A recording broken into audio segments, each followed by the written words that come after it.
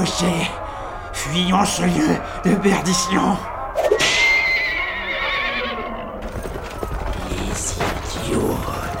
Les idiots. Tout sera vu pour quelques livres de chair morte. Béotiens, vous qui devez tant à la science. Aujourd'hui, vous me haïssez, mais demain, vous scanderez mon nom avec adoration d'un bout à l'autre du pays. Et on érigera des statues. On baisera les pans de ma pèlerine. Bien, on les a semés. Voyons à quoi ressemblent les composants de notre future créature.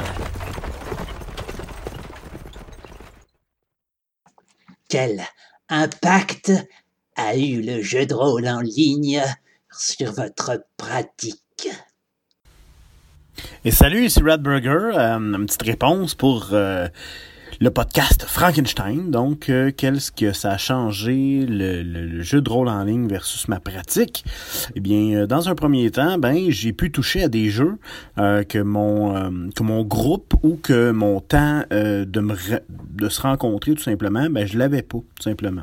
Fait que donc, de chez nous, j'ai pu jouer à des jeux que je voulais essayer et que je n'ai pas pu le faire, étant donné que, on ne pouvait pas se rejoindre, se réunir et tout ça, et peut-être c'était plutôt mes intérêts personnels versus ceux de mon groupe. Ça, c'est le premier point. Donc, essayer des nouveaux jeux. Deuxième chose, j'ai pu voir comment d'autres personnes jouaient. Super intéressant. J'ai vu aussi des côtés très cinématiques. J'ai vu des joueurs plus efficaces. J'ai vu des joueurs plus théâtrales et tout ça. Ce qui a fait, que j'ai un peu plus...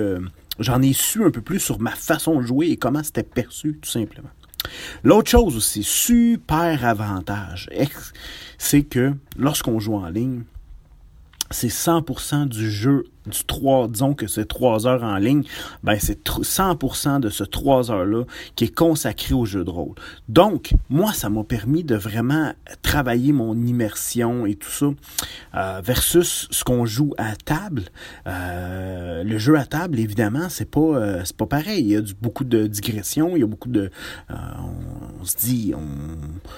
on dit des bêtises, on se perd dans nos lubies, dans nos délires et tout ça, ce qui fait en sorte qu'on joue moins peut-être. Donc, voilà un peu comment et ça m'a permis aussi, comme je disais, l'influence des autres, l'influence de tout ce qui est jeu de rôle en ligne, a probablement fait de moi un meilleur maître de jeu pour mes joueurs à table.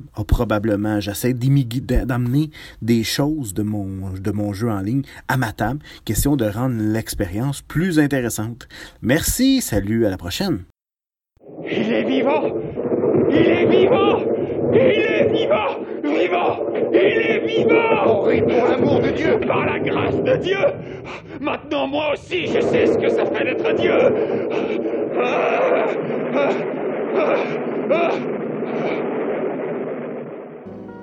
Bonjour à toutes et bonjour à tous. C'est Mathieu B du blog c'estpasdujeuderôle.fr. Mon cher Dr Volsung, ça me fait très plaisir de participer à ce second podcast Frankenstein. Déjà, j'adore le format, et puis j'ai trouvé que le résultat du premier épisode était vraiment sympa, très créatif, très original. Et du coup, cette fois-ci, mon cher docteur, tu nous poses la question suivante. Quel impact a eu le jeu de rôle en ligne sur votre pratique ? Eh ben, je vais te la faire courte, ça a eu un énorme impact pour moi, le jeu de rôle en ligne. Quoi ? Faut tenir 10 minutes ? Bon, ok, je vais combler un peu.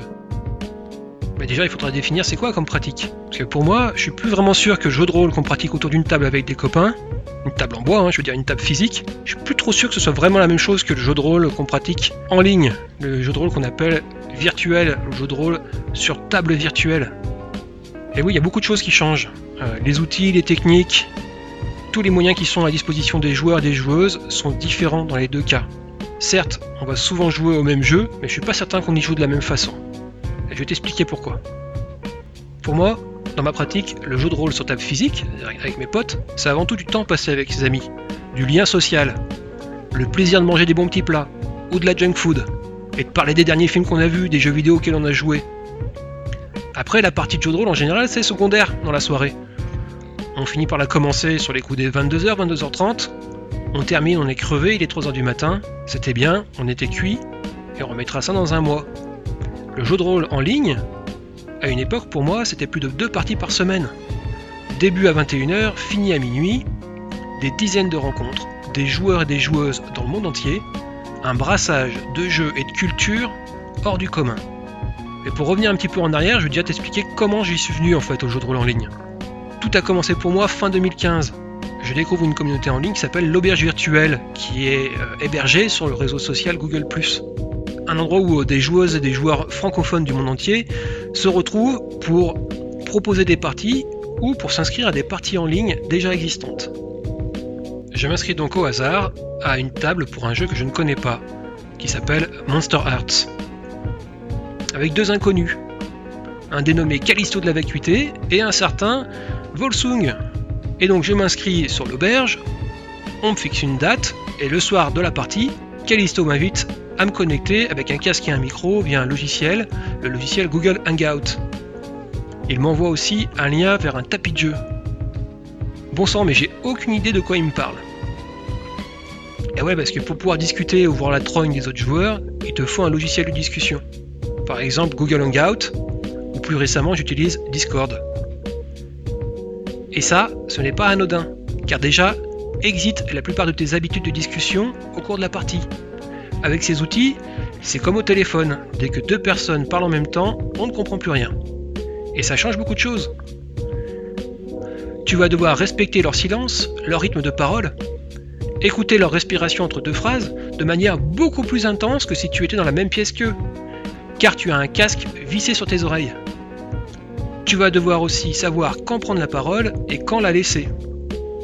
Et mine de rien, comme le jeu de rôle ça ressemble quand même beaucoup à une conversation, changer les règles de cette conversation, ça change un peu les règles du jeu de rôle quelque part. Bon, je me connecte via Google Hangout. Je salue ces 2 inconnus que sont Callisto et Volsung. Et là, Callisto m'envoie un lien vers un tapis de jeu.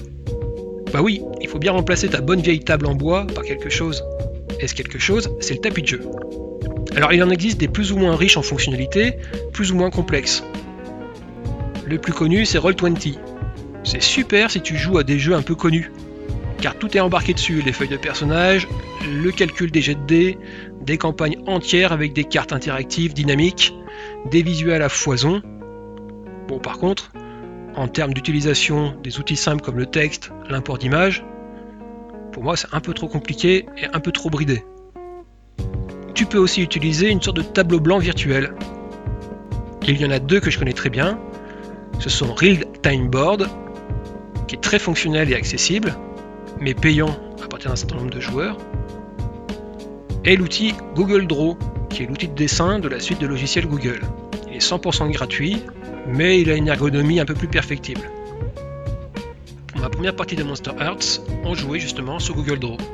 Premier choc, je me connecte sur le tapis de jeu, et dessus je vois apparaître ma feuille de personnage, ça je m'y attendais, mais aussi celle de Volsung, ainsi qu'également un résumé des règles, présenté sous la forme d'un diagramme super bien pensé, qui m'explique avec précision comment s'articule tout le système de Monster Hearts. Bon, je te dis Monster Hearts, mais connaissant Callisto, c'était certainement une version modifiée. Et là, du coup, d'avoir toutes ces informations sur le tapis de jeu, ça change tout. Tout à coup, je sais tout du personnage de Volsung, et lui, il sait tout du mien. Et pendant que Callisto m'explique les règles du jeu, je les ai sous les yeux, ces règles-là. Et je peux m'y référer pendant toute la partie, si j'ai un doute. C'est génial, car on gagne un max en fluidité, et on peut jouer à fond avec l'autre personnage, car on le connaît, on a ses stats, on a sa vie sous les yeux. Et tu sais quoi, en plus, le tapis de jeu, on va l'enrichir pendant toute la partie. On va y coller des visuels pour les personnages non joueurs, on va prendre des notes, faire des listes des enjeux créés par les autres joueurs et le MJ. On va pouvoir mieux visualiser et s'imaginer qui sont les personnages non joueurs, maintenant qu'on leur a donné une image. On va pouvoir se référer par la suite aux éléments de jeu créés par les autres joueurs, comme des lieux, des enjeux, et ne rien oublier de cette idée géniale qu'on a eue il y a 2 heures. Donc en clair, le tapis de jeu c'est bien plus qu'une table en bois qu'on aurait passé sur l'informatique. Autre choc dans ma pratique, lié au jeu de rôle virtuel, c'est qu'on peut très facilement enregistrer des parties. Que ce soit avec YouTube, quand tu utilises Google Hangout, ou avec Craig quand tu utilises Discord. Et c'est du pur bonheur, parce que tu vas pouvoir très facilement monter les actual plays ou réécouter les parties après coup, en les diffusant aux joueuses et aux joueurs. Quand tu fais ça, pense à bien demander le consentement de tout le monde. Hein ? Pas vrai, docteur ? Moi, il y a un truc qui m'a vite frappé et auquel j'ai tout de suite accroché quand j'ai commencé à jouer en ligne, c'est que c'est intense. Bon sang, il n'y a pas de chichi, car après les présentations, un petit tour de micro pour dire bonjour, on commence tout de suite à jouer. Car chacun est tranquillement installé chez lui, on a tout le confort qu'il nous faut, on peut oublier la logistique de la soirée pour se concentrer uniquement sur le jeu. Mais du coup, le fait de ne pas voir les autres, voire même carrément de ne pas les connaître une heure avant la partie, le fait aussi de multiplier les expériences, jouer 2 fois par semaine, changer régulièrement de jeu, etc., ça m'a amené à découvrir et à enrichir des techniques qu'avant je n'utilisais pas. Et je veux te parler des techniques de briefing avant la partie, de débriefing après la partie, et des outils de sécurité émotionnelle. Alors bien sûr, c'est pas lié exclusivement aux jeux de rôle sur table virtuelle, tout ça, mais moi c'est par là que je les ai découvertes ces techniques, et j'ai appris ainsi à les enrichir, à les peaufiner et à les augmenter, du fait que je jouais très très souvent aux jeux de rôle en ligne. Ah oui, je voulais te parler aussi de diversité culturelle. À force de jouer avec de plus en plus de joueuses et de joueurs, à des jeux sans cesse différents, eh bien, tu finis par t'apercevoir qu'il y a des cultures auxquelles tu n'avais pas accès avant, et qui te sont désormais accessibles. Elles sont là à portée de micro. Ce sont aussi bien des cultures de jeux, les jeux old school Renaissance, les jeux sans MJ, les jeux de romance, les jeux grandeur nature par webcam, mais c'est aussi les cultures des autres joueuses et joueurs autour de la table. Et ça, c'est vraiment génial. Ça m'a fait découvrir d'autres façons de vivre, des livres, des films, et ça a considérablement enrichi ma vie en dehors des parties de jeux de rôle. Alors tu me diras, qu'en jouant avec d'autres personnes autour d'une table physique, on arrive aussi à ce type de brassage. Comme jouer dans un club ou jouer en convention. Ouais mais là, c'est un peu comme si tu jouais tous les soirs en convention. Le brassage est beaucoup plus important. On joue aussi du coup à des jeux différents. J'en ai découvert un nombre hallucinant en 3 ans. D'ailleurs, il y a clairement des styles de jeu qui passent beaucoup mieux pour moi en virtuel qu'en physique. Que ce soit par exemple les jeux où il y a des dizaines et des dizaines de personnages non joueurs, où la prise de notes est vraiment utile, et qu'il est vraiment capital de partager tout ça à un instant T entre tout le monde autour de la table. Et puis par exemple, il y a des genres, comme par exemple la comédie romantique, qui passe beaucoup mieux ainsi. Quand je clame l'amour de mon personnage pour un autre personnage joueur, le fait de ne pas avoir le contact visuel, déjà ça évite que j'éclate de rire déjà, et j'ai beaucoup moins de mal à jouer des scènes chargées émotionnellement lorsque tous mes sens sont concentrés sur le jeu. Alors mon cher Dr Volsung, comme tu peux voir, le fait de jouer à des jeux de rôle sur table virtuelle, ça a changé beaucoup de choses pour moi. Ça a changé beaucoup de choses dans ma pratique des jeux de rôle, mais comme le jeu de rôle est également une activité avant tout sociale, ça a changé beaucoup de choses pour moi, en dehors également des parties de jeux de rôle. J'invite vraiment les rôlistes qui n'ont encore jamais essayé le jeu de rôle sur table virtuelle à essayer. C'est une expérience nouvelle, riche en possibilités et facilement accessible. Merci à toi Volsung pour avoir lancé l'idée de ce podcast, c'était vraiment excellent et je suis certain que le résultat sera passionnant. A très bientôt. Votre maudite créature devrait être sous bonne garde. C'est moi qui vous le dis. Il ne peut être que dangereux. Vous dites dangereux ? Bonjour à toutes et à tous, et merci à Volsung de nous proposer de se lancer à nouveau dans l'aventure du podcast Frankenstein, même si j'ai pas pu participer à la première, n'ayant pas le sentiment d'avoir grand chose à dire. Et donc Volsung, tu nous proposes de parler de nos expériences en table de jeu virtuel, donc par Skype, Hangout, via généralement donc un logiciel de chat vocal, et parfois également avec une webcam, avec un visuel. Et en fait, je ne saurais pas vraiment répondre à ta question sur en quoi ça a changé ma pratique, parce que je pense qu'en fait, sincèrement, ça n'a vraiment rien changé, en fait. Ça a construit ma pratique. Je pense que mes premières parties de jeux de rôle, pour résumer en association, c'était des tables de 7 ou 8 joueuses, où chacun se tirait la bourre pour parler, où au bout d'une heure, 1h30, on va être gentil, je restais là sans rien parler, à lancer les dés lorsqu'il y avait des combats, et attendre que l'horloge sonne et que je puisse enfin partir de ces tables de jeu. J'ai essayé ça à plusieurs reprises sans vraiment comprendre ce qu'on attendait de moi, pourquoi j'étais là, euh, pourquoi les gens n'interagissaient pas avec moi ou étaient quelque part un petit peu insensibles au fait que j'étais pendant 5 heures comme ça sans bouger à fixer le vide, les lumières du plafond ou les mouches sur les murs. Et le virtuel a vraiment changé beaucoup de choses par rapport à ça. Peut-être parce qu'on est toujours dans l'inquiétude en fait, qu'il y ait des soucis de communication, que les gens aient une rupture de connexion internet, que les gens se soient endormis peut-être, on ne sait pas trop. On est toujours dans l'inquiétude de ce que vivent ou peuvent ressentir les autres. Et ça c'est vraiment quelque chose que j'ai beaucoup plus difficilement connu en table réelle, en tout cas quand j'ai commencé à jouer en table réelle, et qui est encore présent, hélas, dans énormément d'associations. Je pense aussi parce que le jeu de rôle, structurellement, nous pousse en fait à créer des hiérarchies fortes, en fait.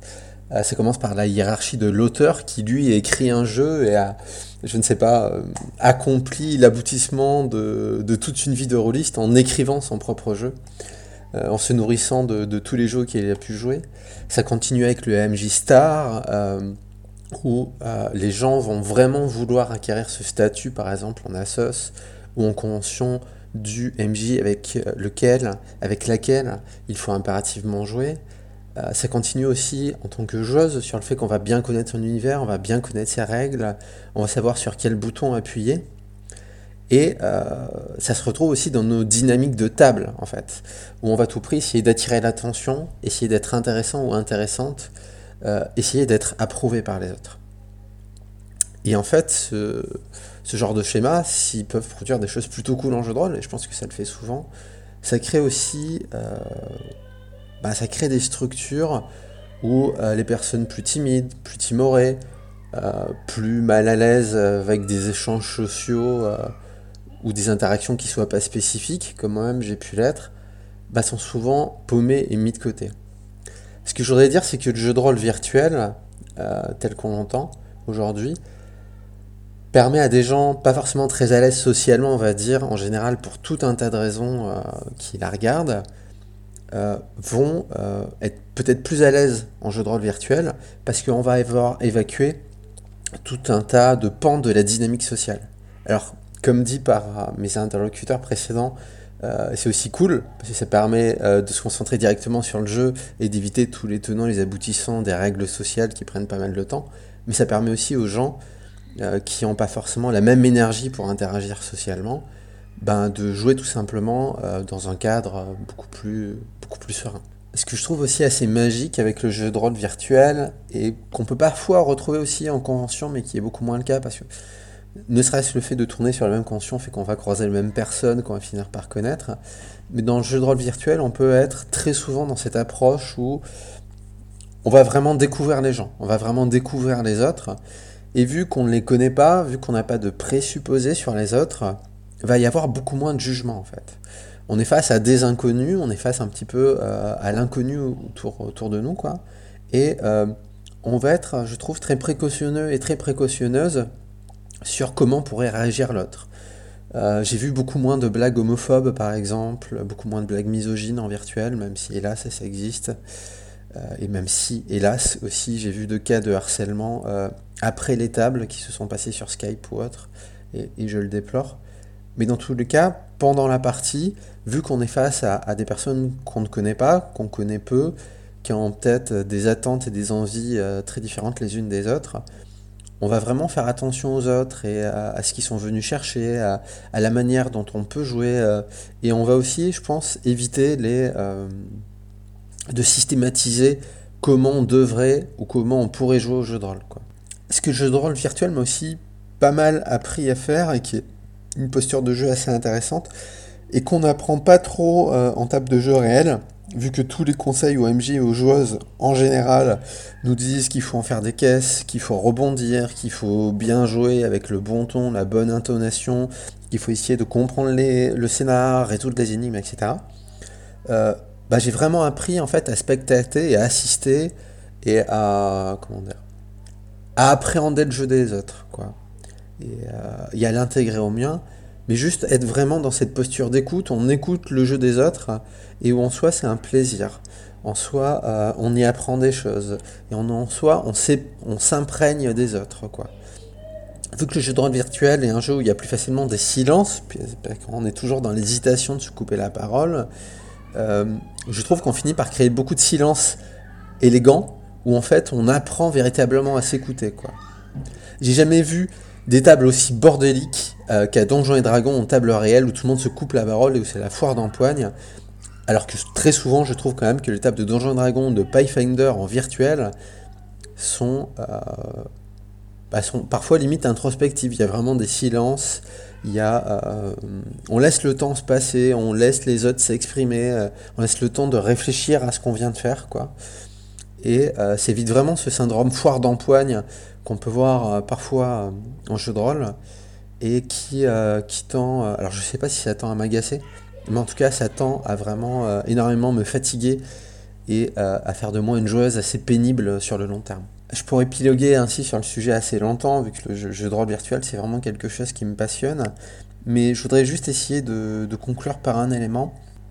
En fait, ça a déjà été un petit peu évoqué, mais je trouve que ce qu'il y a vraiment de magique dans le jeu de rôle virtuel, c'est à quel point on peut jongler entre les communautés, entre les groupes de jeu, entre les pratiques de jeu, entre les types de jeux, quoi. Moi, j'ai fait aussi bien du jeu en une page, voire juste en quelques lignes, que des grosses bases de 600 pages dont je n'ai fait qu'effleurer l'univers. J'ai moi-même plusieurs campagnes avortées de Rêve de Dragon et d'Ars Magica, sûrement comme beaucoup de gens, qui sont des jeux qui m'ont vraiment fasciné dans leur début en tout cas. Et en fait, ce qui est assez intéressant, c'est que donc je viens d'associations, il y avait une culture de jeu de rôle assez traditionnelle, assez subordonnée aux décisions du MJ, assez subordonnée au système de résolution, ou au fait qu'il fallait suivre un scénario qui devait nous permettre de déployer une histoire. Et en fait, quand je suis arrivé sur l'auberge virtuelle, on m'a dit ouais, mais en fait, c'est normal que t'aies pas aimé ces jeux-là, parce qu'ils sont pas assez précis, ils sont pas assez explicites, ils sont pas assez orientés sur ce qu'ils pourraient chercher à faire. Et j'ai donc découvert sur l'auberge virtuelle beaucoup de gens qui jouaient à des jeux propulsés par l'Apocalypse, jeu qui commence à être un petit peu populaire en ce moment, assez populaire en ce moment, pardon. Et au départ, j'ai vraiment beaucoup aimé effectivement cette vague de jeux plus explicites qui cherchent à orienter le jeu dans certaines directions. Mais j'en ai vu aussi beaucoup des limites, un peu comme une école de jeu qui s'enorgueillerait d'avoir enfin trouvé comment jouer au jeu de rôle en souvent, je trouve, refusant de voir ses défauts. Et dans tous les cas, ça m'a vraiment fait comprendre que le jeu de rôle avait vraiment un aspect très communautaire, où chacun va défendre un petit peu sa manière de jouer, mais qu'en fait, ça peut paraître très bête, mais qu'il n'y avait pas vraiment de bonne manière de jouer, mais que chaque école, en fait, a ses exigences, a ses aspirations, a ses outils fétiches aussi. Et c'est un peu ce qui fait la richesse du truc. Et je trouve que traditionnellement, le jeu de rôle, on reste sur des écoles de jeu assez proches. Et ce que je trouve de génial avec le virtuel, c'est qu'il nous permet de tracer des ponts et d'amener des transversales, voire des diagonales entre ces différentes pratiques de jeu. Voilà, je crois que c'est tout ce que j'avais à dire. Je vous remercie d'avoir pris le temps de m'écouter et j'espère que vous ne vous êtes pas endormi durant cet enregistrement. Mais si je pouvais élucider un seul de ces mystères, ce qu'est l'éternité, par exemple, alors je vous assure que je me ficherais bien que l'on pense que je suis fou. Vous êtes jeune, mon ami. Votre succès vous a tourné la tête.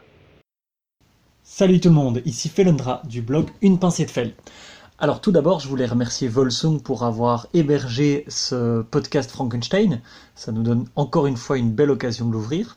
Et puis je voulais aussi remercier les 3 précédents intervenants et intervenantes, et plus particulièrement Mathieu B, pour les belles bases qu'ils ont posées, qui me permettent d'aller droit au cœur du sujet. Alors moi, je suis arrivé au jeu de rôle en ligne parce que je voulais renouveler ma pratique et rencontrer de nouvelles personnes. Et ça m'a vachement bien permis de le faire. Mais rapidement, au bout de 3-4 séances, j'ai rencontré un groupe fixe, un groupe absolument merveilleux avec lequel j'ai fait une campagne de Night Witches dont je vous ai déjà parlé sur mon blog et ailleurs, et sur lequel pour le moment on joue à Yggdrasil. Et je dois dire que c'est surtout ce groupe-là qui a eu une influence sur ma pratique en général. Parce que si les autres ont eu d'immenses qualités, ce groupe-là, puisque je m'y suis inscrit dans la durée, on a pu s'influencer les uns les autres, vraiment discuter de nos pratiques, et je pense que c'est pour ça que c'est ce groupe-là qui a aujourd'hui une énorme influence sur ma pratique. Alors big up à vous deux, je sais que vous vous reconnaissez, cœur avec les doigts, tout ça, tout ça. Dans ma pratique, le jeu de rôle en ligne a eu de l'influence, je dirais, à 3 niveaux. Premièrement, avant la partie, ça on l'a dit, ça apporte un cadre où on peut varier les pratiques, varier les gens avec lesquels on joue, et du coup, apprendre beaucoup de la manière dont les autres jouent, facilement rencontrer des gens qui jouent à des jeux différents, que nous on kiffe, et pas toujours être meneur de jeu aux jeux auxquels on aimerait jouer, mais vraiment cette diversité de pratiques et cette diversité de jeux qui est une vraie super richesse.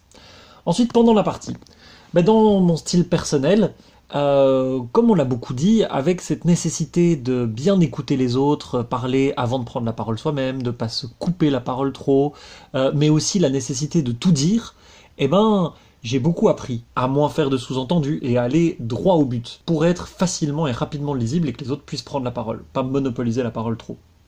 Mais aussi, ce qu'on ne dit pas assez, je trouve, en jeu de rôle en ligne, c'est que j'ai vécu des silences incroyables. Et en fait, plus largement, je pense que le jeu de rôle en ligne, ça m'a permis de sensibiliser beaucoup mieux les différents canaux de communication qui étaient à ma disposition. Vous le savez sûrement, j'ai écrit un article sur les signes gestuels, dans lesquels, en gros, je me dis que en jeu de rôle sur table réelle, où on se voit tous autour d'une table, on peut facilement utiliser des petits signes gestuels issus du théâtre d'improvisation pour pouvoir communiquer sur toute une série de choses. Dire qu'on aimerait entrer dans une scène, dire que pour nous, ce qui se passe, c'est pas chouette, ou au contraire que c'est génial et qu'on adore ça. En ligne, il y a toute une série de canaux de communication qui nous sont offerts, qui nous permettent vraiment d'explorer différentes couches de la communication. Alors évidemment, il y a l'oral, avec toute cette dimension de ne pas se couper la parole, etc., mais aussi que des silences peuvent être très chargés. Ça, on ne le dit pas assez, mais j'ai vécu mes plus beaux et mes plus longs silences en ligne. Je pense parce qu'on n'est pas trop gêné de voir les gens en face qui disent rien et qui se regardent, ou parce qu'on peut vivre son émotion dans son coin, mais vraiment, j'ai vécu des silences incroyables en jeu, en ligne. Mais il y a il y a plein de canaux de communication qui nous sont offerts. Il y a le chat. Alors moi, le chat en ligne, je l'ai vu utilisé pour signifier son approbation à ce qui était dit. On met un petit cœur avec les doigts, on met un petit waouh ou un petit trop chouette. Mais aussi pour suggérer des évolutions à la scène qui était en cours. Je me souviens d'une scène où, en même temps qu'on était en train de parler à 2 joueurs, les 3 autres joueurs de la table faisaient fuser des suggestions sur l'évolution que pouvait prendre la scène, sur les révélations qui pouvaient être faites et tout. Et on en a tenu compte pendant la scène, en ayant 1 ou 2 fous rires alors que des suggestions vraiment fantasques étaient faites. Mais on en a tenu compte, on le lisait en direct, et donc c'était une manière pour les autres de manière très discrète, intervenir dans la scène, faire une suggestion sans monopoliser la parole. C'est comme si on se passait des petits papiers à table, sauf que les papiers ça met longtemps, il faut déchirer la feuille, écrire dessus, le passer, ça se voit très fort. Là, on écrit quelques petits mots sur le chat, on fait passer, on prend pas. Ensuite il y a le board, Mathieu B en parlait très bien. Moi j'ai joué beaucoup sur Real Time Board et je trouve ça vraiment incroyable. Sur Night Witches, comme on joue dans une unité militaire qui a des dizaines de PNJ autour de nous, simplement avoir des petits portraits avec le nom en dessous du PNJ, c'était hyper facile. Sur un autre onglet, on avait un générateur de noms qui sonnait slave, et hop, on envoyait. En plus, ça me permettait à moi, en tant que meneur de jeu, de continuer une description, pendant que les autres joueurs complétaient les noms, mettaient quelques petits mots à côté, faisaient circuler le nom sur le board pour qu'on le mette au bon endroit et qu'on ait le focus dessus. Ça m'est arrivé aussi, par exemple, pour tuer un PNJ, de clôturer une scène sur un suspens où on ne savait pas quel était le sort du PNJ, et puis de simplement faire glisser le crâne correspondant pour signifier que le PNJ était mort. Tout simplement. Pas besoin de l'expliciter, pas besoin de faire même quelques plans où on retrouve le corps du PNJ. On laisse un silence, on fait glisser un crâne sur le portrait du PNJ, et c'est clair pour tout le monde, le PNJ est mort. Et enfin, 3e point, très chouette, la musique. C'est hyper facile de jouer de la musique, c'est hyper facile de se mettre de la musique si soi-même on en veut, de couper la musique si on ne veut pas de la musique qui est mise, de régler le volume. Moi, je joue beaucoup sur Discord. Et sur Discord, il y a un bot qui s'appelle Rhythm qui permet de mettre de la musique. Et ce qui est génial, c'est qu'en fait, il suffit de mettre play et puis un lien YouTube et ça joue. Donc ça veut dire que tous les joueurs ont accès à cet outil, que tous les joueurs de la table peuvent mettre la musique qu'ils veulent au moment qu'ils veulent. Et ça permet vraiment à tout le monde de proposer quand il veut. Et enfin, après la partie, comme on joue par Discord, on discute beaucoup par là. Comme les joueurs qu'on trouve sur Internet, ce sont des gens qui utilisent Internet, on peut communiquer avec eux. Et ça m'a permis, d'une partie à l'autre, de faire des suggestions, d'avoir des retours sur ce qui se passait bien, ce qui se passait pas, de faire des suggestions d'ajout. Par exemple, ça nous a permis, en pleine campagne de Night Witches, de faire une partie de La Clé des Songes, le jeu de Côme. Et tout à coup, on avait accès aux rêves des personnages principaux, à quelque chose de beaucoup plus doux, de beaucoup plus sensible, avant de repartir dans l'enfer de la guerre. Et ça a été possible parce que une des joueuses a proposé qu'on fasse une partie d'un autre truc pendant la campagne. On a tous accepté. Et on est parti. Même chose, on a importé une proposition de Damné, le dernier jeu de Manon et Simon Lee. Dans Damné, les créateurs de jeux proposent qu'on se fasse des offrandes entre chaque séance, qu'on s'envoie une image, une musique, un petit texte, et libre aux autres de s'en emparer ou pas, si ça nous inspire. Nous, on l'a fait. Au point que la musique qui a clôturé la campagne, et c'était un moment hyper intense, cette musique, elle a été proposée par quelqu'un dans une offrande. Donc plus qu'une simple inspiration, parce que c'était partagé dans une conversation commune à laquelle tout le monde avait accès, on a pu s'en emparer, et hop, j'ai eu qu'à remettre le lien YouTube au bon moment, et bam, ça a fait un final incroyable. En fait, c'est ça l'apport principal que le jeu en ligne a eu sur ma pratique. Ça m'a responsabilisé. En amont de la partie, ça m'a responsabilisé à dire parfois « non, là, j'ai pas envie d'être meneur de jeu, j'ai envie d'être joueur » et à pas culpabiliser parce qu'alors personne l'est, parce qu'on compte trop sur moi. Comme là, il y a plein de joueurs, qu'il y a plein de styles, je suis à peu près sûr qu'il y a quelqu'un qui va s'en emparer ou qui va me faire une autre proposition à laquelle j'aurais jamais pensé et qui est beaucoup trop cool. Pendant la partie, comme tous les outils sont à ma portée, que j'ai qu'à m'en emparer, la partie, c'est un peu ce que j'en fais. Ça me responsabilise quant au rôle que je peux jouer dans la partie. Et pas simplement le rôle de mon personnage, mais le rôle actif que j'ai dans le méta. Est-ce que j'ai envie tout à coup qu'il y ait une musique ? Est-ce que j'ai envie que ce PNJ-là il ait de l'importance ? Est-ce que j'ai envie que les PNJ aient des portraits ? Est-ce que j'ai envie que les règles soient facilement accessibles ? Hop, j'ai qu'à, en quelques clics, en quelques manipulations, j'amène des choses. Et puis aussi, si à un moment moi je sens que je dérive, je vais ouvrir une petite fenêtre sur le côté, je me mets en off pendant 5 minutes, les autres continuent leur scène, et je leur prête une oreille plus ou moins distraite. Et puis je reviens. Ça a gêné personne, j'ai fait ma petite pause. Alors que, en jeu à table, souvent, on le voit quand quelqu'un décroche, quand quelqu'un est ailleurs. En jeu en ligne, c'est beaucoup plus facile de partir pendant un petit moment.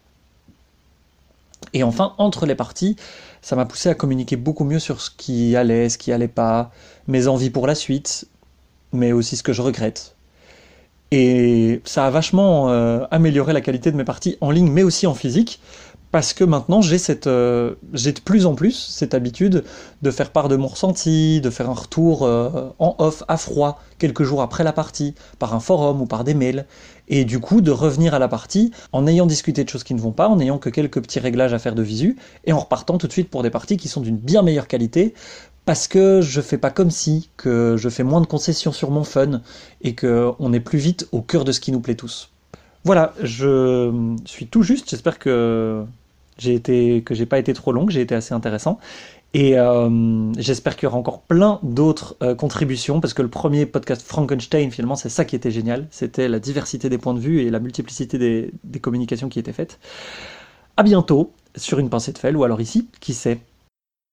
N'êtes-vous pas le petit-fils du célèbre docteur Victor Frankenstein qui allait dans les cimetières déterrer les cadavres fraîchement ensevelis et prélevait leurs organes pour... Oui, oui, nous savons tous ce qu'il faisait, on l'a assez dit. Mais je préférerais qu'on se souvienne de mon passage en ce bas monde pour ma modeste contribution à la science. Et non pas uniquement à cause de cette parenté accidentelle, avec ce notoire zozo.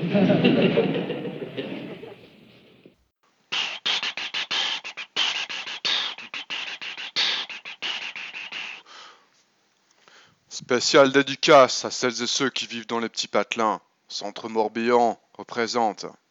Salut, la team Baroni, les enfants du ghetto, Saint-Malo. Ouais, Romaric, maître des jeux hermétiques, Emmanuel Meffray, la cellule à caution slam. Je voudrais saluer une grande dame. Sans oublier Adrien Cahuzac, éveille, rend l'argent. C'est en toute fraternité et dans le plus grand respect. D'ailleurs, on se voit en janvier, que je vais devoir te clasher. T'as dit que le jeu de rôle virtuel, c'était superficiel, mais dans le podcast Frankenstein, j'ai tiré le rôle d'Igor pour exprimer mon désaccord. Tu m'as connu comme gentil flic, mais Mr. Hyde est dans la place. Si t'aimes l'herméneutique, goûte mon gameplay linguistique. Je crois bien que je vais me lâcher, DJ Volsung va trop me censurer. Si tu veux garder ton sang-froid, j'ai 2d6 plus cool. C'est cadeau aussi pour toi qui cause plus jeu narratif, reçois mon flow punitif. Je pense aussi à la famille, les courants alternatifs. Narrativo d'esprit, vegan de cœur, représente la scène amateur, tendance straight edge, toujours sur le fil pour faire péter la carnosphère. Fais Londres, ta Belgique c'est ma couleur, c'est quand tu veux en virtuel, je t'envoie mes signes gestuels. Dédicace aussi à Thomas B, toi-même tu sais, t'es un grand frère. Maintenant je te conseille de t'accrocher à tes scénars bien ficelés, car ça va improviser. On va se la jouer à chaud, t'auras pas de biblio. Mais si tu veux du gros dossier, engagement multifenêtré, Noé, Miroc, va bien t'en faire manger. Tu dis que pour le sacré, faut des caves et des greniers, le même jeu sur des années, alors qu'en 5 minutes je rentre en transe grâce au jeu en performance. Quand tu jouais avec tes bouts de plastique, on fondait la mafia esthétique. Eugénie, tu pèses dans le game. Vertige, logique, on n'a pas besoin de vos bases. Le gilet à papier, quand y allait, on revenait. Et tu te plains de l'absence de design bien adapté. Je vais te faire la vie rude. Vieux Scream Island in a sea of solitude. Va donc que te faire aimer sur Infinite RPG. Mais c'est pas mieux de l'autre côté, je vais devoir asticoter. Si Roll20 et Rollistime, ça joue un peu trop mainstream. MC Maillard Shakeri, le maître Gims de la gilerie. Pendant que vous vous enjaillez avec vos boards, vos battle maps, je préfère la simplicité, on jette de vrais dés, et puis on se fait confiance, c'est du jeu en transparence. Gère de Engat en convention, en Ronin de la narration, Inforenza, minima, résultat, maximum, non, génération freeform, c'est pas la forge qui nous a dicté nos codes, non. Si vraiment tu veux te la jouer, va te frotter au RP, des modes RPG, survie au PUBG, va faire un tour sur EVE Online et son million d'usagers, te jeter dans la nasse du roleplay de masse.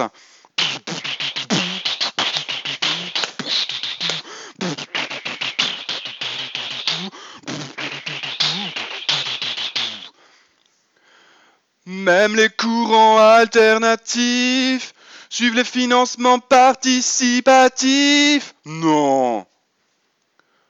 Pendant que tu vas bosser pour payer tes ululés durant ta journée de labeur, on se fait des kiffs entre chômeurs.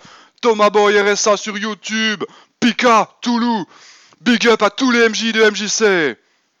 J'ai assez perdu de temps à te tracer les frontières, je préfère les exploser pour faire retraverser des rôlistes sans papier. T'es dans ton précaré, toujours statique encore, alors que nous on sort de la zone de confort. On fait tourner les kiffs, techniques de débrief, la Kerwave, le 100 MJ et les jeux narratifs.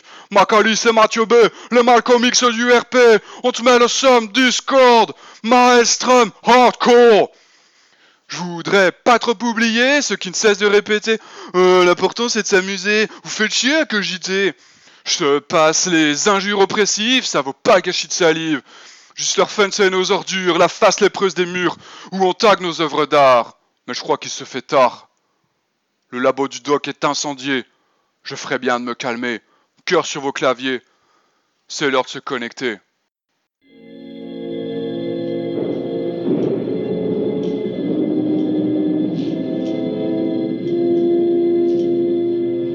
Imaginez cela. Un cerveau mort à qui on redonne la vie. Quoi? Regardez et prenez note. Il n'y a aucune cicatrice. À peine quelques points de suture. Allumez tout. Oui, mais...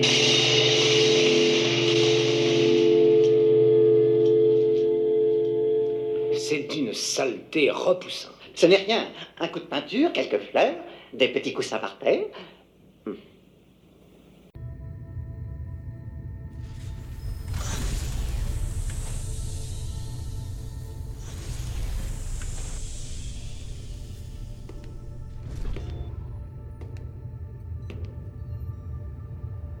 Journal de bord, capitaine Miyamoto Yukiko, jour 0011-12 de l'année UC 96.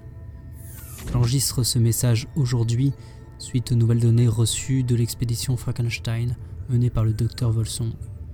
Le sujet d'étude d'aujourd'hui, qu'est-ce que le jeu de rôle virtuel a apporté à ma pratique? Pour vous répondre, remettons-nous dans le contexte. Cela va faire maintenant 4 ans que j'ai commencé à jouer en ligne, via l'auberge virtuelle, groupe maintes et maintes fois cité ici. J'ai pu tester des jeux et faire jouer des jeux que je n'aurais jamais pu imaginer faire jouer à mon groupe habituel de l'époque. Aujourd'hui, c'est grâce au virtuel que je peux continuer ma campagne en cours, avec 3 tables différentes et 9 joueurs et joueuses au total. Une expérience qui, en virtuel, fut enrichie par de nombreux outils qui demanderaient une préparation technique plus avancée. J'étais en physique, voire incompatible. J'ai créé une relation map avec Kumu, qui est un site permettant d'en créer une. J'ai fait en sorte qu'elle soit collaborative dans sa construction. Il y a aussi la création de playlists et de sons d'ambiance qui sont accessibles à mes joueurs-joueuses, pouvant ainsi enrichir l'univers sonore de la campagne. Tout cela m'a permis de m'améliorer dans mon style de jeu, dans ma manière. Celui d'un partage fort de l'autorité sur la narration, avec la mise en place d'outils comme les synchrolistes dont parle Felondra, que j'ai pu mettre en pratique sur mes tables. Un simple token, un clic et on sait que l'action est appréciée, ou bien que l'intensité doit être descendue. Bien d'autres actions peuvent être ainsi signalées pour améliorer l'expérience de jeu. D'autres outils qui m'auraient été impensables d'utiliser en physique, comme un modificateur de voix, qui m'est utile pour jouer des robots ou des monstres. Une fois que j'ai plongé dans cet univers, que sont les tables virtuelles, cela m'a donné l'occasion d'aller plus loin encore dans ma pratique. Découvrant des podcasts, des manières de jouer, des articles, des actual plays. Tout ça était nouveau pour moi. Et sans l'émulation, créer la communauté autour du jeu de rôle virtuel, je ne me serais pas autant enrichi. Dans un premier temps, c'est sur un plan humain que j'ai pu m'enrichir, avec de nouvelles rencontres, de nouvelles choses, échanges. Oui, cela n'est pas directement seulement, c'est parce qu'il y a eu tout ça, tous ces échanges via le jeu de rôle virtuel que j'ai pu faire ces nouvelles rencontres et expériences.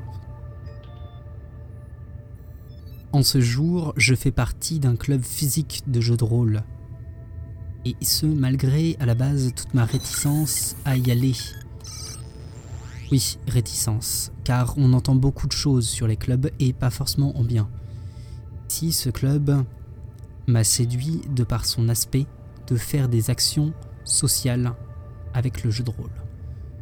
Que ce soit dans des milieux peu communs et parfois défavorisés, comme les prisons, les bibliothèques, les écoles ou les hôpitaux. Cela a donc fait jouer ma fibre du militant d'éducation populaire. Seulement, ce n'est pas la seule chose. Ce n'est pas le seul club que j'ai rejoint. Non. Les autres sont virtuels, mais sont bel et bien constitués de personnes physiques. Le format des parties qui sont proposées reste la même chose que celui qui est en physique. Des one-shots, des long cours, ce genre de choses.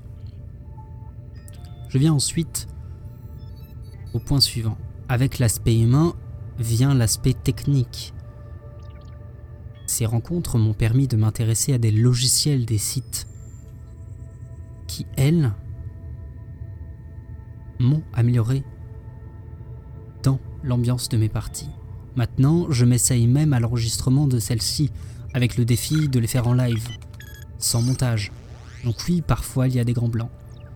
Ils servent la narration et sont appréciés. Parfois moins. Ou bien des cafouillages. Et d'autres soucis techniques. Au final, comme il pourrait y avoir à une table physique. Dans la découverte des nouveaux jeux, qui s'est fait par le virtuel, il y a les jeux sans meneur. J'y ai pu jouer avec le professeur Mathieu B. On a même enregistré l'une d'entre elles. Je me demande s'il a eu le temps de faire le montage. Faut dire, c'est un homme très occupé. Cela m'a permis de nouvelles perspectives, de m'essayer au game design, de créer un jeu ou bien des mécaniques pour en hacker. Le jeu en virtuel m'a permis aussi de me dire que où que je sois, je pourrais toujours jouer à du jeu de rôle. Il y a la découverte aussi du jeu de rôle solo, quelque chose qu'on penserait similaire au livre dont vous êtes l'héros. Mais ici, c'est une autre expérience qui vous est proposée. Ce que j'ai pu lire en tout cas, étaient des échanges épistolaires ou encore un journal de bord avec des mécaniques qui donnent de l'aléatoire sur les futurs événements du jeu. Tous ces jeux, tout cela, c'est parce qu'il y a eu cette fameuse émulation. Je trouve aussi extraordinaire le jeu en virtuel. J'y pense, mais c'est en virtuel que j'ai appris où étaient mes limites. La première fois que j'ai utilisé un outil comme la X-Card, pour autant, ce que j'ai ressenti durant la scène touchait effectivement à la frontière de mes limites, évitant l'accident. J'avais tout de même eu ce frisson et la sensation que mon ventre se retourne. Eh bien, ce genre d'expérience, jamais je n'aurais pensé pouvoir le vivre en physique. Je suis peut-être plus sensible via le virtuel. En tout cas, oui, c'est sûr. C'est un environnement fertile pour moi. Isolé par le son de mon casque, je ne fais qu'un avec le flow. Partie me prend aux tripes. Niveau logistique, je n'ai plus à sortir. Prendre les transports en commun, acheter de la nourriture que j'aurais partagée avec les autres, tout cela représente un budget. Certains y voient un rituel. Rend cela important. Ce moment fédérateur qui est de se retrouver autour d'une table et de manger ensemble, oui, je comprends et je suis d'accord que ce sont des moments très sympathiques à avoir ensemble. Malgré tout, cela demande un budget, chose que je n'ai plus aujourd'hui. Qui plus est, cela m'évite quelques conventions sociales qui, quand je suis peu en forme, vont me fatiguer tout en plus. Je peux donc jouer en ce moment à 3 parties par semaine en plus de mes activités de club, ce qui fait jouer quasiment toute la semaine. Je ne pense pas que ce soit juste l'avantage de la jeunesse. Maintenant, tout le monde n'a pas la même sensibilité, ne cherche pas la même chose. Cela peut ne pas convenir à tout le monde. Pour ma part, parmi les octets et les ondes VoIP, je me sens chez moi. J'ai trouvé ce que je cherchais d'ailleurs. De jouer en performance. De jouer de manière intensive avec le moins de digression. Jouer ainsi, et je vous assure que 3 heures, qui est le format actuel du jeu que je fais, sera long. Il m'arrive de faire des parties de manière plus détendue, cherchant moins cet aspect de jeu. Cela dépend des joueurs et de joueuses du soir. Pour autant, cela rend tout aussi plaisant le jeu. Car, que ce soit avec des sons d'ambiance humoristique ou des mèmes, les échanges sont fluides et faits avec humour. C'est ainsi qu'avec le virtuel, que j'ai fait mes premiers échauffements pour le jeu de rôle, d'exercices qui sont là pour stimuler l'imagination avant la partie, tenant de super résultats et mettant dans le bain de la partie les joueurs, joueuses pour ce soir. On hésite moins à sortir de ses limites, on s'essaye à de nouvelles choses, l'expérimentation, l'émulation, tout cela a plus que enrichi mes parties. Cela a changé ma manière de voir le jeu de rôle. En virtuel, d'autres manières de créer les aides de jeu, des documents, des images, des bandes son pour immerger mes joueurs, joueuses, créant ainsi des énigmes, ou bien encore créant des battle maps qui ne sont pas juste là pour un but tactique, mais bien de créer un environnement visuel dans lequel se plonger, pouvoir chercher des indices, comme si cela serait un jeu de point and click. D'envoyer des mails qui ne sont que des courriers, des amants, des personnages. Tout cela participe à une immersion positive pour le jeu. Il arrive même parfois que pour des scènes de vie, les joueurs et joueuses s'organisent des moments ensemble à côté, en vocal ou par écrit, sur un document partagé. Et cela en dehors des parties. Après tout, à quoi sert le MJ ? Parfois, je me pose moi-même la question. N'est-ce pas, professeur ? Fin du rapport journalier, du journal de bord. Envoi du rapport et copie des données pour le docteur Volsong. Ouf, quel travail répugnant. Ça aurait pu être pire. Comment ça? Il pourrait pleuvoir.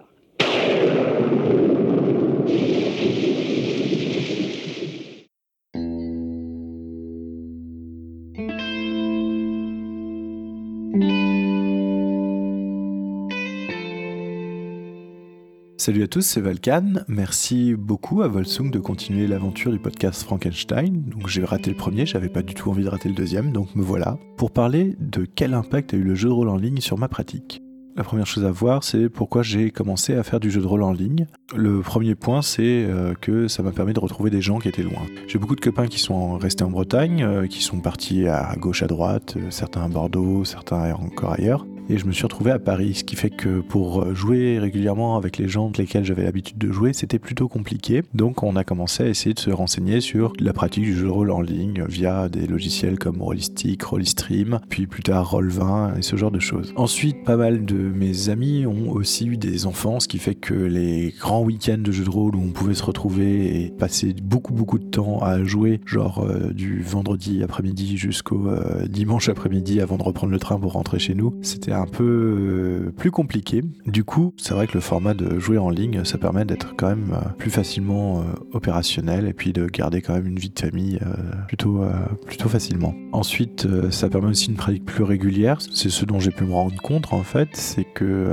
c'est vachement facile de caler 2 heures par semaine plutôt que de se dire qu'on va caler un week-end par mois. C'est devenu beaucoup plus simple de se dire ce soir de 21h à 23h, on joue, on fait 2 heures, on continue. Alors certes, du coup, c'est pas les mêmes sensations, mais ça permet de jouer à domicile. Et c'est le dernier point. Jouer à domicile, c'est quand même plutôt pratique en fait, de pas avoir de transport, de pas avoir à bouger des bibliothèques entières de livres ou ce genre de choses, notamment quand on finit par jouer avec le Xème supplément de Rollmaster ou de Donjons et Dragons 3.5. Ceux qui ont pratiqué reconnaîtront que la plupart du temps, se trimballer avec tous les suppléments, c'est quand même plutôt risqué au niveau du dos.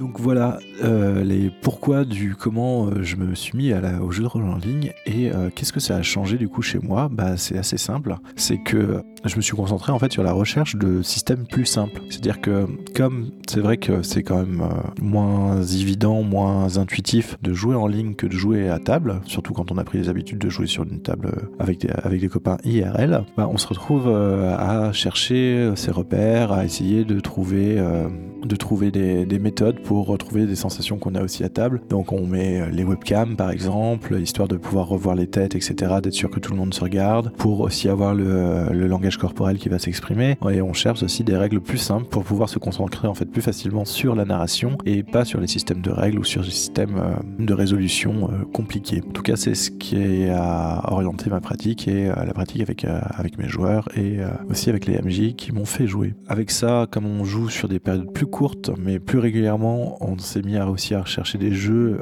qui permettent des sessions de jeu beaucoup plus intenses en fait, des sessions où on va vivre par exemple 2 ou 3 scènes dans une partie mais qui vont être très intenses, très rythmés, histoire de vraiment avoir la sensation de jouer un grand coup, même si ce n'est que 2 heures. Et on s'est rendu compte aussi qu'on était beaucoup plus dans la description et dans la narration en fait. C'est-à-dire qu'effectivement, comme on n'a pas la sensation de tenir les dés, jeter les dés, ou même d'être à table, de se passer les feuilles de perso, de se passer des petites notes, etc. Le fait d'être en ligne, on s'est concentré en fait beaucoup plus sur la narration, parce que une partie du langage corporel n'est pas là, que c'est plus difficile de montrer des images. De temps en temps, il faut attendre que les différentes connexions des uns et des autres chargent les images et chargent les portraits des PNJ, ce genre de choses. Et donc en fait, on s'est concentré vachement plus sur toute la partie de description et de narration des parties jeux de rôle. Ce que ça a changé aussi, c'est que j'ai été très très longtemps un grand joueur de Donjons et Dragons 3.5 avec des combats sur table, avec des figurines, des cases, des pas de placement, des prises en tenaille, tout ça. Et que du coup, la transition vers la table virtuelle avec son plateau de base fut plutôt simple, mais on s'est rendu compte qu'en fait, c'était drôle quand on faisait ça IRL, mais c'était moins drôle de le faire en ligne, et donc on a laissé tomber au fur et à mesure de notre pratique le plateau. Maintenant, on ne se sert pratiquement plus que pour jeter les dés et diffuser des images, histoire de se donner un petit peu plus de poids à nos descriptions. Mais en gros, on ne se sert vraiment pratiquement plus du plateau et du déplacement par case. Est-ce que c'est la pratique du jeu de rôle en ligne qui a commencé à induire ça chez moi, ou est-ce que c'est parce que on a trouvé aussi d'autres systèmes qui utilisaient moins ce genre de choses? C'est un peu imbriqué en fait. Je pense que on a réussi à trouver une espèce de synergie entre la pratique du jeu de rôle en ligne telle qu'on l'a maintenant, la pratique du jeu de rôle sur table telle qu'on l'avait avant et qu'on continue quand même d'avoir, et les différents jeux qu'on va pouvoir présenter, que ce soit sur une table IRL ou que ce soit sur une table virtuelle en fait. Je pense que du coup on s'est un peu adapté, et on a commencé à prendre en main ce nouveau média en fait de jeu de rôle en adaptant nos pratiques et en se perdant dans les explications qu'on donne en adaptant nos pratiques. Et du coup, est-ce que c'est en adaptant nos pratiques qu'on a commencé à abandonner ça, ou est-ce que c'est parce qu'on était sur table virtuelle qu'on a abandonné ça et que du coup on a dû adapter nos pratiques? Ça, c'est qui de l'œuf ou de la poule, c'est toujours un peu la question. Voilà, j'espère avoir apporté mes 2 cents à cette question, et merci encore Volsung d'avoir pris la relève de Thomas pour continuer le podcast Frankenstein, et j'espère te voir très bientôt sur un nouveau podcast Frankenstein ou dans tes aventures de 2D6 plus cool. Allez, salut!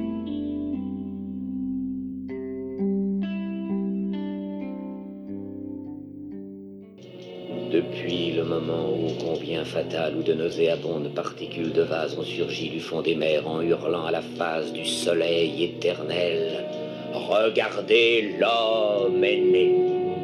Notre plus grande frayeur a été de savoir la mort inéluctable. Mais ce soir, nous relevons le défi, nous allons d'un revers du gant de la science souffleter la face terrifiante de la mort qui nous nargue. À la question « Quel est l'impact qu'a eu le jeu de rôle sur table virtuelle sur ma pratique du jeu de rôle en général ?» j'ai envie de répondre de prime abord que cet impact est nul. En effet, ma pratique du jeu de rôle sur table, telle que je la pratique, n'a pas été bouleversée par le jeu de rôle sur table virtuelle. Je ne me suis pas mis tout d'un coup à avoir une pratique différente. Ma pratique n'a pas évolué non plus, elle est restée sensiblement la même. Elle a évolué dans le temps, bien sûr, je joue plus le même jeu qu'avant, je joue plus avec les mêmes personnes, et je joue plus de la même manière que lorsque j'étais adolescent et que je jouais au club de mon lycée. Néanmoins, l'évolution de ma pratique n'est pas fortement liée à la découverte et à la pratique du jeu de rôle sur table virtuelle. Néanmoins, le jeu de rôle sur table virtuelle m'a quand même permis certaines choses. Le jeu de rôle sur table virtuelle m'a permis de découvrir de nouveaux jeux. En effet, par le biais de propositions via des communautés sur Discord ou sur l'auberge virtuelle, j'ai pu découvrir des jeux que je n'ai pas pu découvrir en dehors du jeu de rôle sur table virtuelle. Il y a 2 jeux qui me viennent en tête. De Mauvais Rêves, de Julien Poire, qui est un excellent jeu sans MJ que j'ai acheté il y a déjà un moment, où on joue les membres d'une famille dysfonctionnelle dans un Grand Nord fantasmé. C'est un jeu que j'ai pas eu l'occasion de tester sur table. Parce que je sais qu'à mon club, on n'est plus sur du jeu classique avec des MJ, ils font beaucoup de longues campagnes, et j'ai pas encore eu l'opportunité de poser cette partie de Mauvais Rêves pour pouvoir le tester. Néanmoins, par le biais du jeu de rôle virtuel, On m'a proposé, si j'étais intéressé, à essayer de mauvais rêves en ligne, et j'ai donc pu essayer ce jeu, et avoir une expérience supplémentaire que la simple lecture. À la lecture, le jeu m'avait enthousiasmé, et du coup, j'ai pu tester, puis me rendre compte qu'effectivement, la partie m'a bien plu, que c'était intense comme je l'avais pressenti. Ce que je n'avais pas pressenti, par contre, c'était que le jeu était difficile. Hein. On a manqué un peu de chance, mais dans le jeu, on essaye de résoudre les problèmes de la famille dysfonctionnelle, et nous, on a plus créé de nouvelles rancœurs qu'on en a résolues, et on a été obligé de déclarer forfait, entre guillemets, et de partir vers d'autres terres sans avoir pu résoudre quoi que ce soit, mais c'était très agréable. Et ça, c'est quelque chose qui n'a été possible que grâce au jeu de rôle virtuel. Puisque, dans mon groupuscule de joueurs habituel, je n'ai pas eu la possibilité de tester ce jeu.